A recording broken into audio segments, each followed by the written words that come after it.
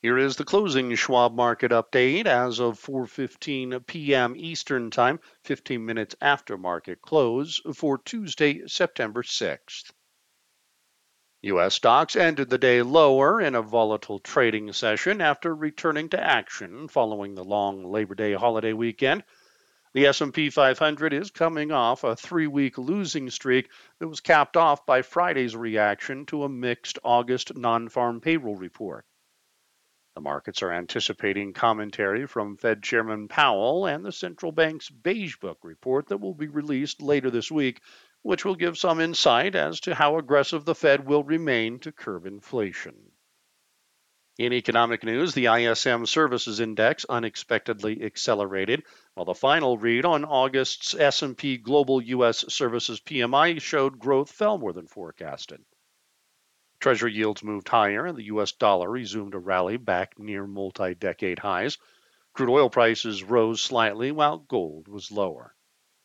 In M&A news, CVS Health agreed to acquire Signify Health in a total transaction valued at about $8 billion. In other equity news, shares of ADT rose after the company announced that State Farm will make a $1.2 billion equity investment. Asia and Europe both finished mixed. Inflation and subsequent monetary policy tightening continued to put a strain on the global markets as Australia hiked rates in line with expectations.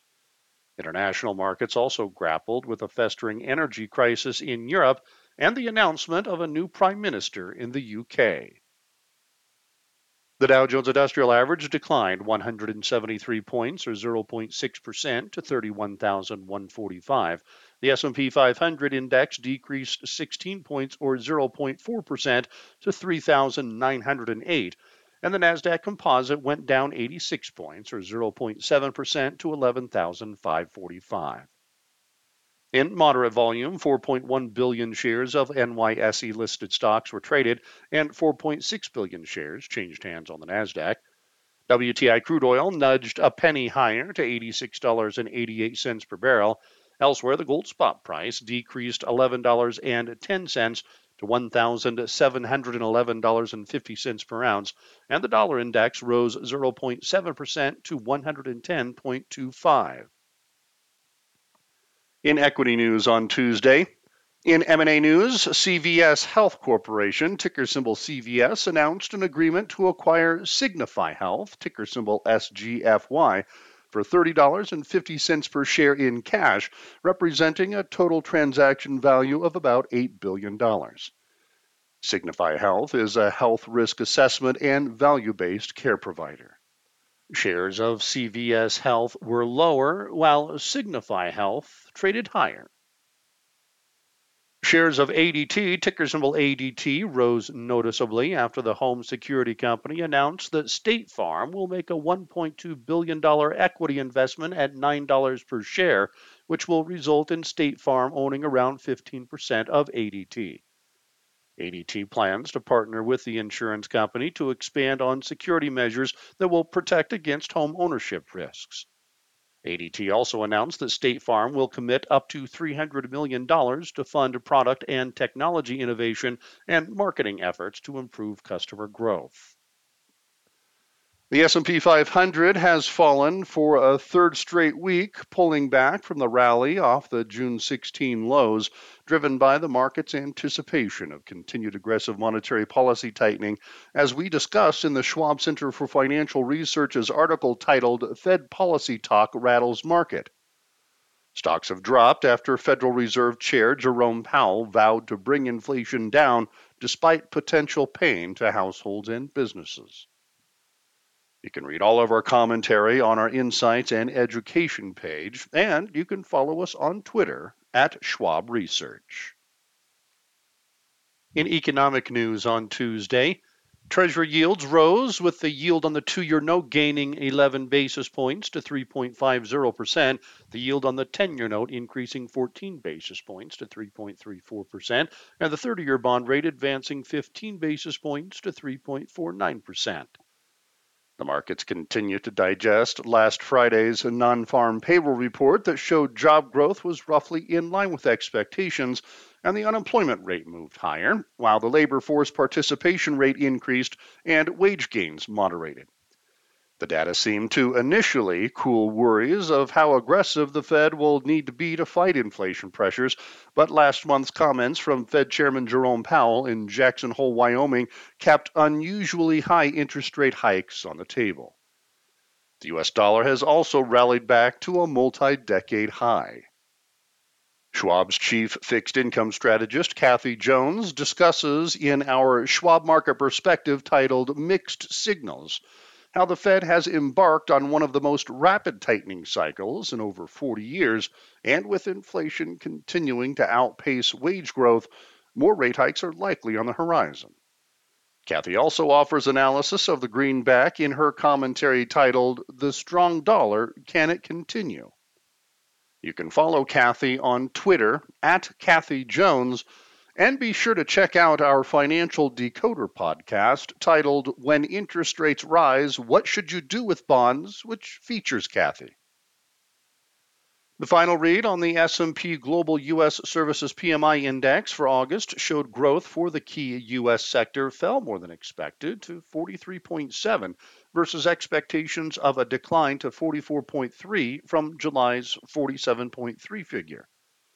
As shown by the data, the services PMI remains in contraction territory, with 50 being the demarcation point between the two zones. The Institute for Supply Management, or ISM Services Index for August showed an unexpected growth in the key services sector. The index rose to 56.9, slightly higher than the 56.7 reading in July, and versus the Bloomberg consensus estimate of a decrease to 55.1. The index remained in expansion territory as shown by a reading above 50. Economic activity in the services sector has grown for the 27th month in a row.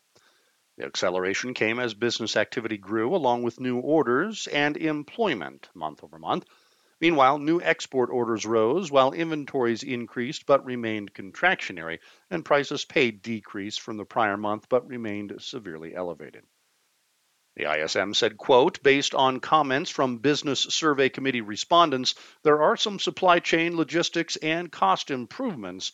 However, material shortages remain a challenge. Employment improved slightly despite a restricted labor market, end quote. On tomorrow's economic calendar, we will get reads on the MBA Mortgage Applications Index for the week ended September 9th and the trade balance for July, which is expected to show a $70.3 billion deficit. Later in the afternoon, the Fed's Beige Book will be released. In international news on Tuesday, stocks in Europe ended the day mixed following yesterday's decline. The markets have been choppy as they continue to grapple with the economic ramifications of aggressively restrictive monetary policies on both sides of the pond, along with the festering energy crisis in the region that has ensued amid the ongoing war in Ukraine. The energy crisis was exacerbated as Russia said it will shut off energy supplies to Europe through the Nord Stream 1 pipeline indefinitely, while OPEC Plus over the weekend announced small production cuts. Meanwhile, the markets digested the appointment of Liz Truss as the new UK Prime Minister while awaiting this week's monetary policy decision from the European Central Bank, which is expected to raise rates by 75 basis points. Inflation pressures have forced the Fed, Bank of England, and European Central Bank to tighten monetary policies. However, Schwab's chief global investment strategist, Jeffrey Kleintop, notes in his article titled Shortages Have Led to Gluts how inventory gluts have been bad news for the stocks of companies experiencing them, but could also be indicating an inflation peak, which tends to be an ingredient for market bottoms.